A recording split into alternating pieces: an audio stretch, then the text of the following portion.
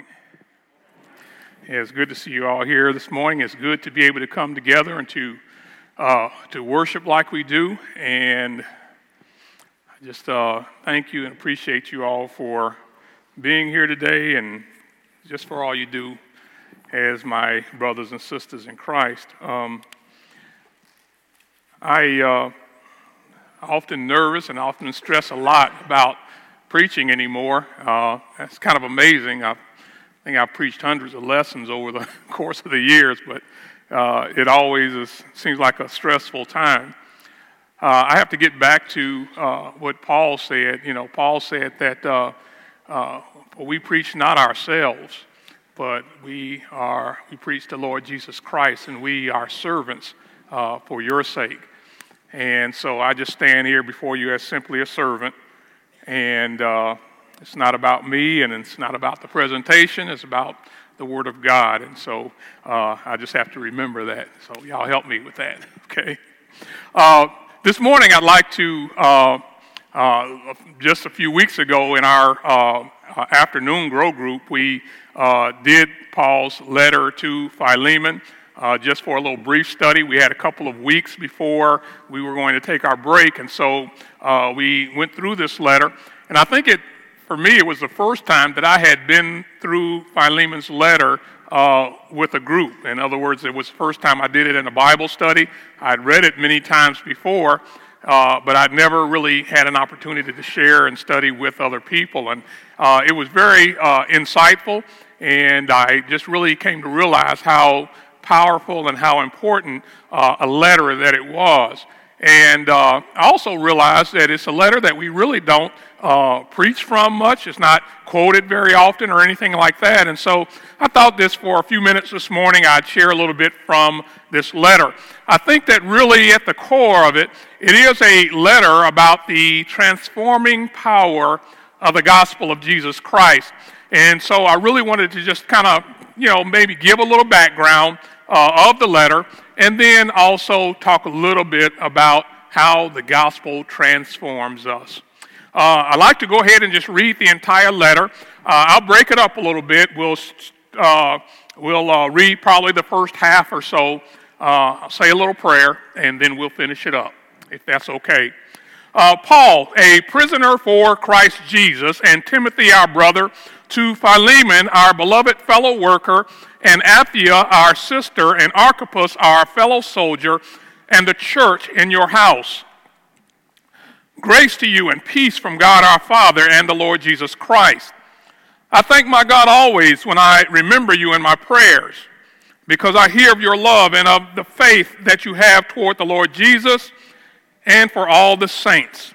And I pray that the sharing of your faith may become effective for the full knowledge of every good thing that is in us for the sake of Christ. For I have derived much joy and comfort from you, from your love, my brother, because the hearts of the saints have been refreshed through you. Accordingly, though I am bold enough in Christ to command you to do what is required, yet for love's sake, I prefer to appeal to you. I, Paul, an old man, and now a prisoner also for Christ Jesus. I appeal to you for my child, Onesimus, whose father I became in my imprisonment. Formerly he was useless to you, but now he is indeed useful to you and to me. I am sending him back to you, sending my very heart. I would have been glad to keep him with me in order that he might serve me on your behalf during my imprisonment for the gospel. But I preferred to do nothing without your consent, in order that your goodness might not be by compulsion, but of your own accord. For this perhaps is why he was parted from you for a while, that you might have him back forever, no longer as a bondservant, but more than a bondservant, as a beloved brother, especially to me, but how much more to you, both in the flesh and in the Lord.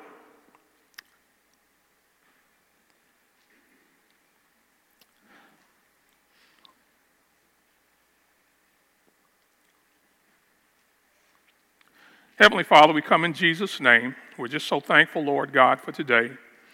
for this time that we have together to worship and praise your name together as a church family.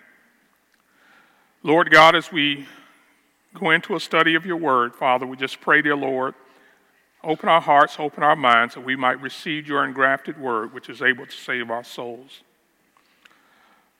Father, as I teach, I just pray, God, that you would use me, Lord. I pray, Father, that your word might have its desired effect and impact upon our hearts and our lives, dear Lord. For it's in Jesus' name, amen.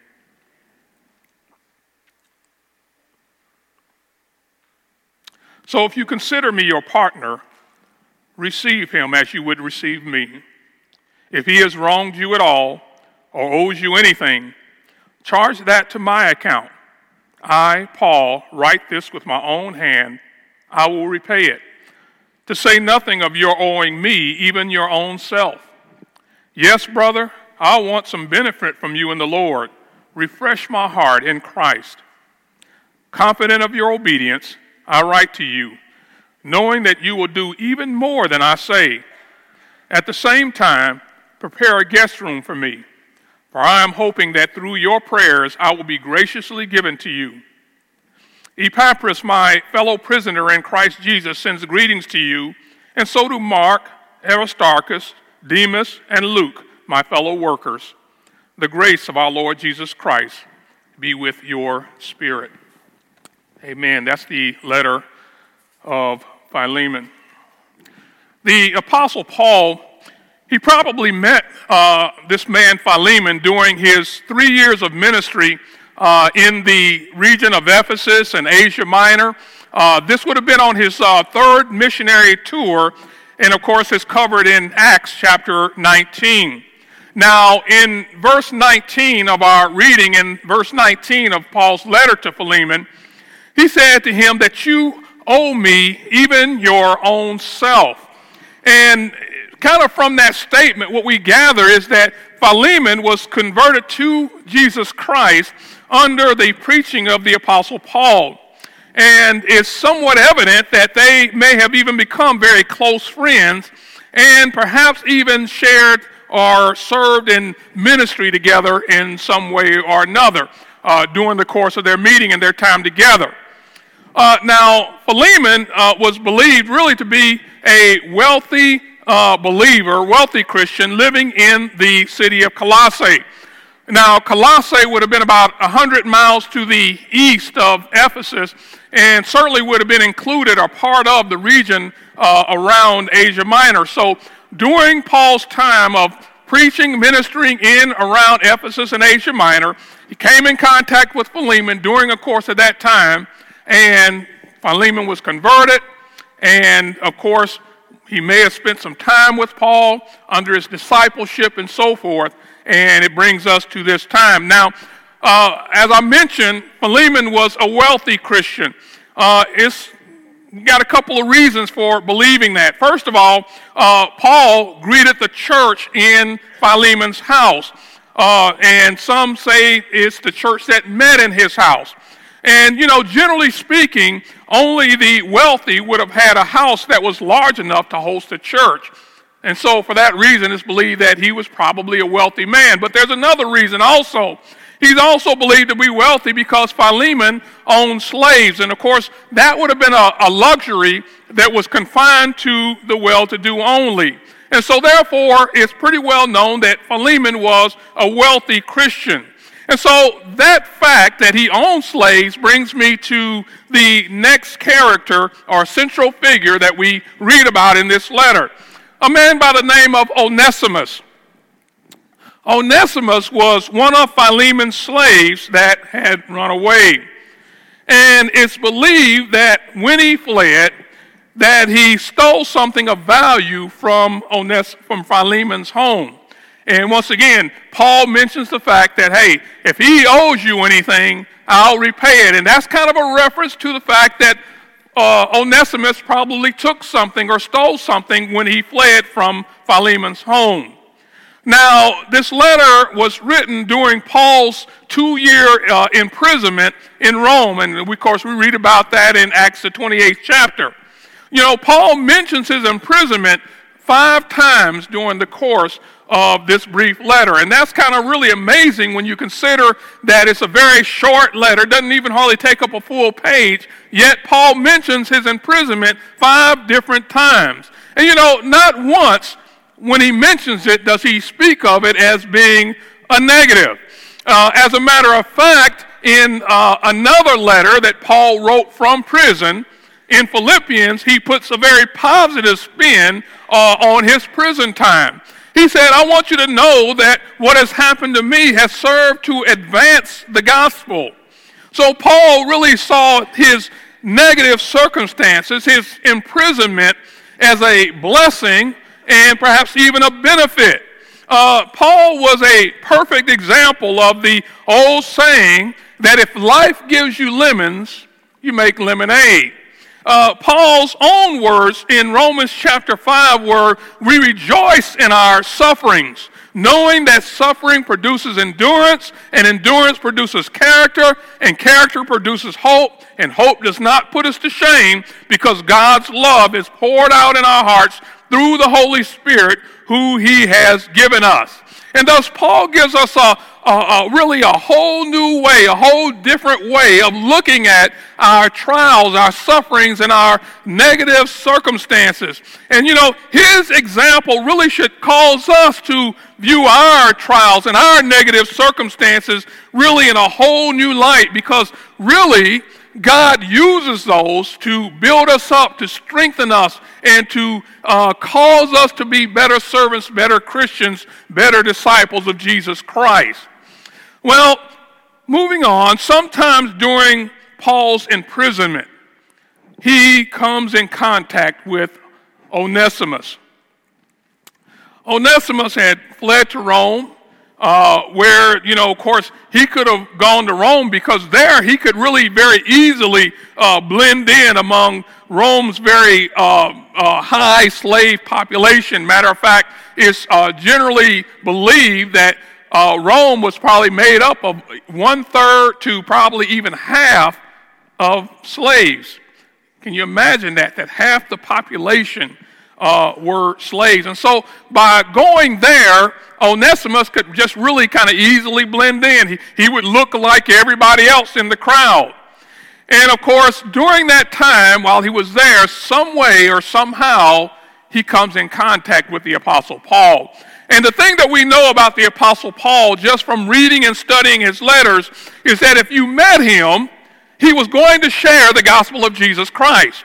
There is no way that you are going to meet Paul and not hear the gospel and hear about Jesus. And so Onesimus also becomes a Christian under Paul's teaching. Now, I want to just say a little something about that. When we read this account of Philemon and how he runs into Paul, I think in this we see just a bit of the divine providence and sovereignty of our God. This was kind of a perfect storm, if you will. Paul's in prison in Rome for 2 years, and it just so happens that Onesimus, from way down in Colossae, he's in Rome, and somehow the two meet one another. They're not advertising their presence there, but they come in contact with one another. And Onesimus becomes a Christian. Only an almighty and all-knowing God could orchestrate such a meeting like that. And such an outcome is this. Concerning this chance meeting, Paul wrote to Philemon saying, perhaps this is why he was parted from you for a while, that you might have him back forever, no longer as a slave, but rather as a beloved brother. In other words, Paul was saying, this is really kind of what God had in mind all along. That Onesimus would run away, that I would be in prison, that we would meet each other, and that ultimately Onesimus would respond to the gospel of Jesus Christ. Paul is saying, that's why he was, that might be very well why he was parted from you in the first place. I think what it says is that our God is sovereign, that he has all power, he's all-knowing, he's omniscient, and that he's able to orchestrate things and work things out according to his good and perfect plan. And we need to understand that God is yet alive and active and working in the lives of his creation. Because that's exactly what he did here with Onesimus. He brought him to a place and a point where he could come to know Jesus. And I think that that's amazing. I think it's an amazing fact that comes out of this letter. Well, after becoming a Christian under Paul's preaching, Onesimus remains in Rome with Paul for a time. Of course, he's being discipled by Paul, but not only that, he's also serving alongside Paul in ministry. He's being a help to Paul in some way. And Paul references that in his letter, talking about the fact how, he's very useful to me here in Rome. And so he's serving with Paul.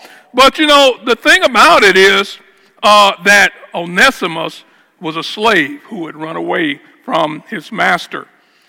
Now, for a slave to flee from his master, to be a runaway, this was a serious crime in the Roman Empire, for which Onesimus could have been severely punished or even put to death. That's how serious an offense that it was. And certainly while, we see slavery as a very abhorrent and very terrible institution among society, or among societies, we have to understand it was very common in biblical history. And, we read about slavery very often in Scripture. And the thing about it is that the Holy Spirit never gave any instructions for slaves to flee or to rebel against their master. And, I just want to mention this for just a moment here because I think it's important. Paul said in 1 Corinthians chapter 7, beginning in verse 20, he said that each one should remain in the condition in which he was called. Were you a bondservant or a slave when called?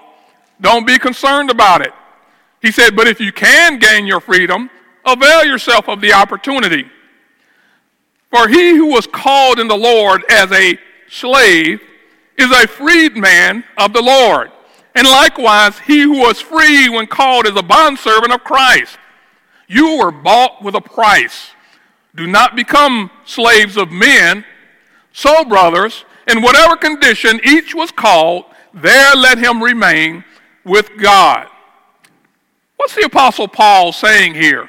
What it says and how it applies to our talk today is Onesimus came to Jesus Christ as a slave.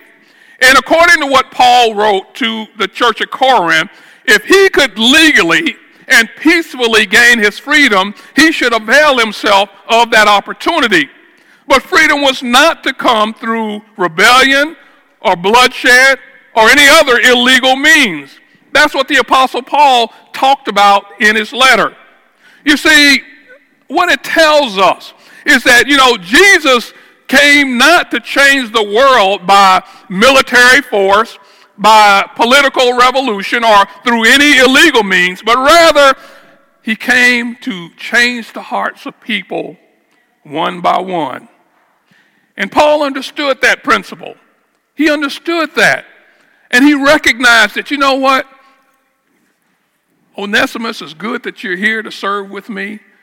I'm glad that you're a Christian, but you got a master back there in Colossae that you need to go back to. And things need to be set right. And thus Paul is compelled to send Onesimus back to Philemon. And he sends him back bearing this letter that we have preserved for us in Scripture. This letter is Paul's appeal to his friend Philemon to receive his servant back, to receive him back without punishment, to forgive him for running away in the first place, and finally to love him as a brother in Christ. I suppose we could see any number of valuable spiritual lessons in this letter, and I've already talked about a couple. But I want to spend just a few minutes to emphasize what for me was really probably the most powerful point of this letter: the transforming power of the gospel of Jesus Christ, as we see it here in this letter to Philemon.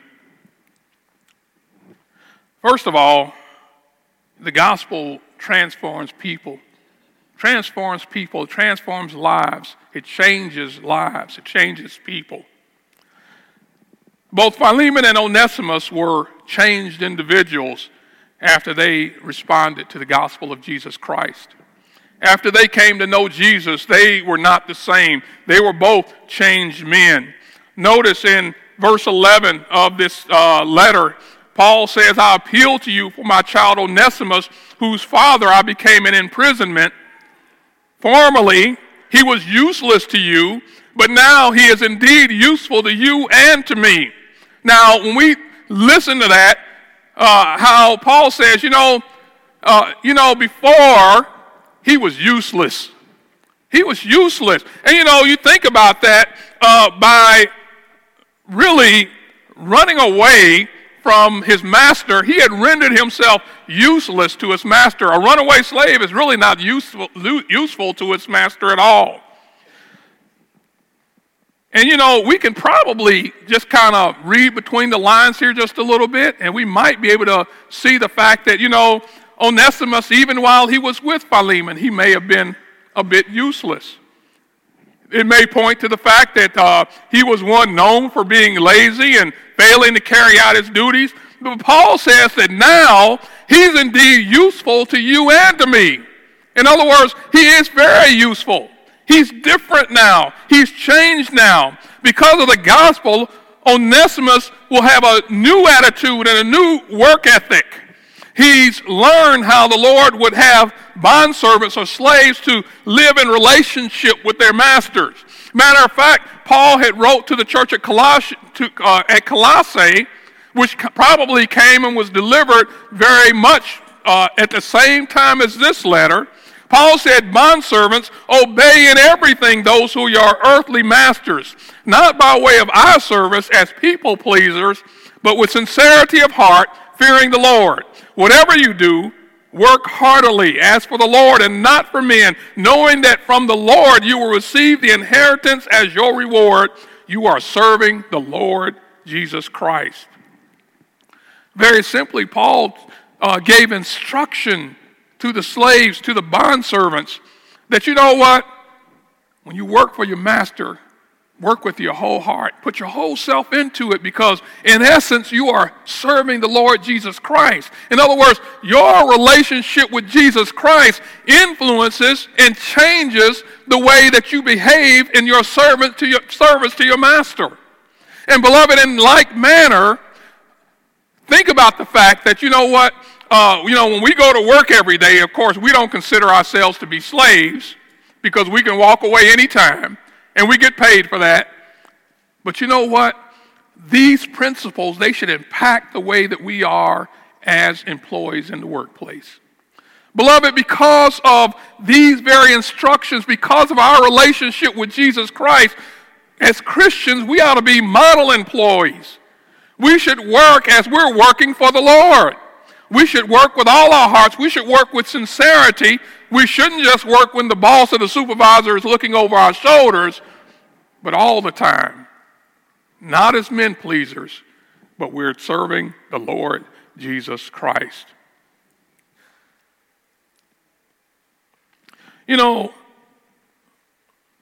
It's possible that Philemon had to undergo a change, a transformation of his own. I often wonder, and have wondered through reading and studying this letter, why Onesimus would risk severe punishment or even death to run away from his master in the first place. It makes me wonder if Philemon hadn't always treated his slaves very well. Of course, I'm just reading through the lines here. I'm just kind of wondering about things. But Paul also addressed the masters as well, because in Colossians 4:1, he said, masters, treat your bondservants justly and fairly, knowing that you also have a master in heaven. There had to be some change and some transformation on both sides, both in Philemon's life and Onesimus' life also. And you know what? The gospel should change our lives as well. Because of our relationship with Jesus Christ, we should be changed individuals, and we ought to be continually changing The gospel ought to be continually working in our lives and bringing about change within us. The Apostle Paul said in Ephesians 5:8, for at one time you were darkness, he said, but now you are light in the Lord. He says, walk as children of light. In other words, Paul is saying your relationship to Jesus Christ should influence your walk, that is, your manner of living. In another place, he said, for it is God who works in you both to will and to work for his good pleasure. In other words, he's telling us that the Spirit of God is at work within us to produce change in character and change in conduct. Beloved, Jesus Christ transforms. He changes us. He changes people. He changed Onesimus. He changed Philemon. And Jesus Christ should change us. Secondly, this morning, the gospel transforms relationships. The gospel transforms relationships. In verses 15 and 16, and we've read this already, but let me share it again and emphasize it. He said, For this perhaps is why Onesimus was parted from you for a while, that you might have him back forever, no longer as a bondservant, but more than a bondservant, as a beloved brother, especially to me, but how much more to you, both in the flesh and in the Lord. You know, I don't know for sure if Philemon granted Onesimus his freedom when he returned, but you know, one thing is certain. Their relationship was never going to be the same. Their relationship wasn't going to be the same. They were now brothers in Jesus Christ. And that would mean that they are now bound eternally by the blood of Jesus Christ. They would now walk in love towards one another. They would walk in humility towards one another. And there would be mutual respect. Why? Because Jesus Christ was now in both of their hearts and their lives. Their relationship was transformed because of Jesus. And beloved, our relationship with Jesus Christ, it should transform and it should impact our relationships, both with one another and also with the world as well. It should transform and change our relationships. You know, John said in 1 John chapter 4, he said there, let me get it up here.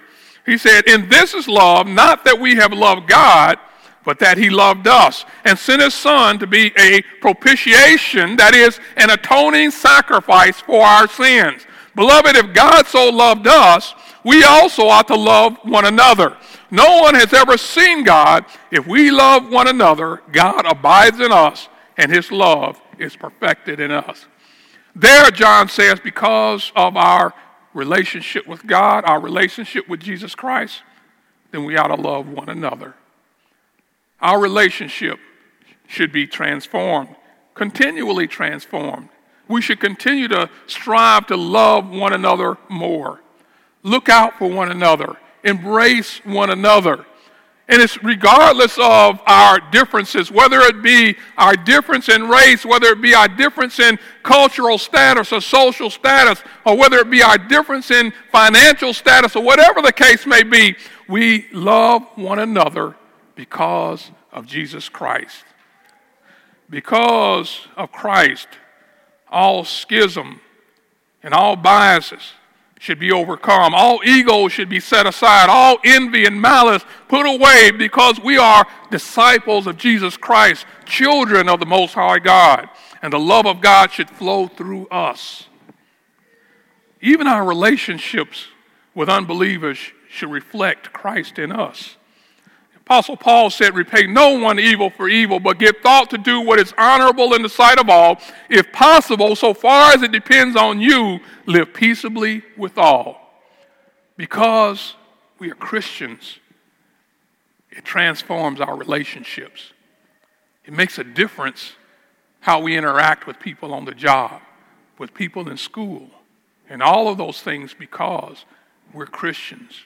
And no matter how the world acts, we act like Jesus. We act like Jesus, and we embrace his principles. Finally, this morning, the gospel transforms status. The gospel transforms status. And once again, I don't know for certain if Onesimus remained a slave or not when he returned to Philemon. Certainly I believe that because of Paul's letter and because Philemon was now influenced by the Spirit of God, that he did eventually grant Onesimus his freedom. But even if he didn't, Onesimus' status was certainly now different.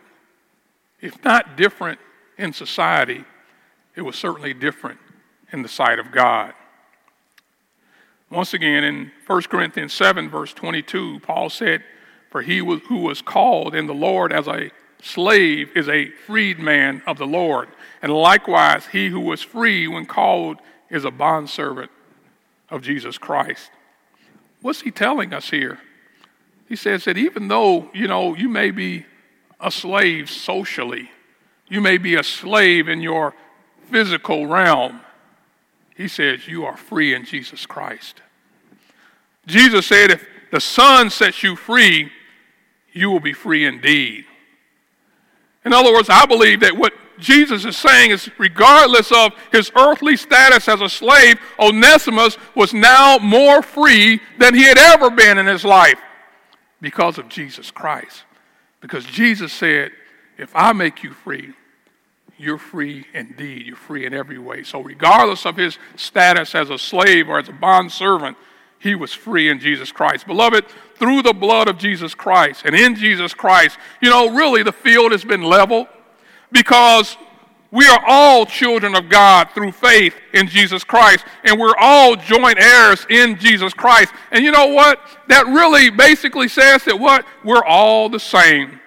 The rich, the powerful, the socially high, the famous, none of them get any advantage before God because we're all joint heirs with Jesus Christ. And in Christ, we are all the same. And by the same token, just know that if you're poor, oppressed, enslaved, marginalized by society, remember that you're valued and you're loved and you're exalted by the Most High God. James said it this way. James said, let the lowly brother boast in his exaltation and the rich in his humiliation, because like a flower of the grass, he will pass away. In other words, James said, you know what? The lowly brother, he can boast in his exaltation because why? Jesus Christ has lifted him up. He is now somebody in Jesus Christ. He is an heir with Jesus Christ, a joint heir in Christ. And so he can boast in his exaltation. He has been raised up. He's been lifted up. And so no matter what the world may say about him or what status he may have in the world, he is exalted in Jesus Christ. And let me tell you something. When the King exalts you, when the King raises you up, you are somebody. You are somebody. And so the gospel transforms and enriches status no matter who you are or where you are. The takeaway from all this is that, beloved, the gospel transforms people. Jesus Christ transforms and changes people.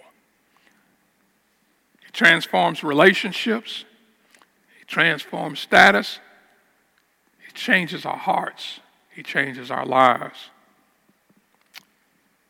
There's tradition among some of the early church fathers that says that Onesimus was ultimately set free by Philemon, and he may be the same man who would later become a bishop over the church in Ephesus. Wouldn't that say a lot about the transforming power of Jesus Christ? The slave ultimately becomes an elder of one of the largest churches in the Roman Empire. But even if that wasn't the case, even if it's not the same person that we can read about, we know that Onesimus, Philemon, and even us, we're forever changed by the gospel of Jesus Christ. He's transformed our lives. He's brought about change in our life. And beloved, you're a child of God. Your life will never be the same. Amen and hallelujah. I thank you this morning.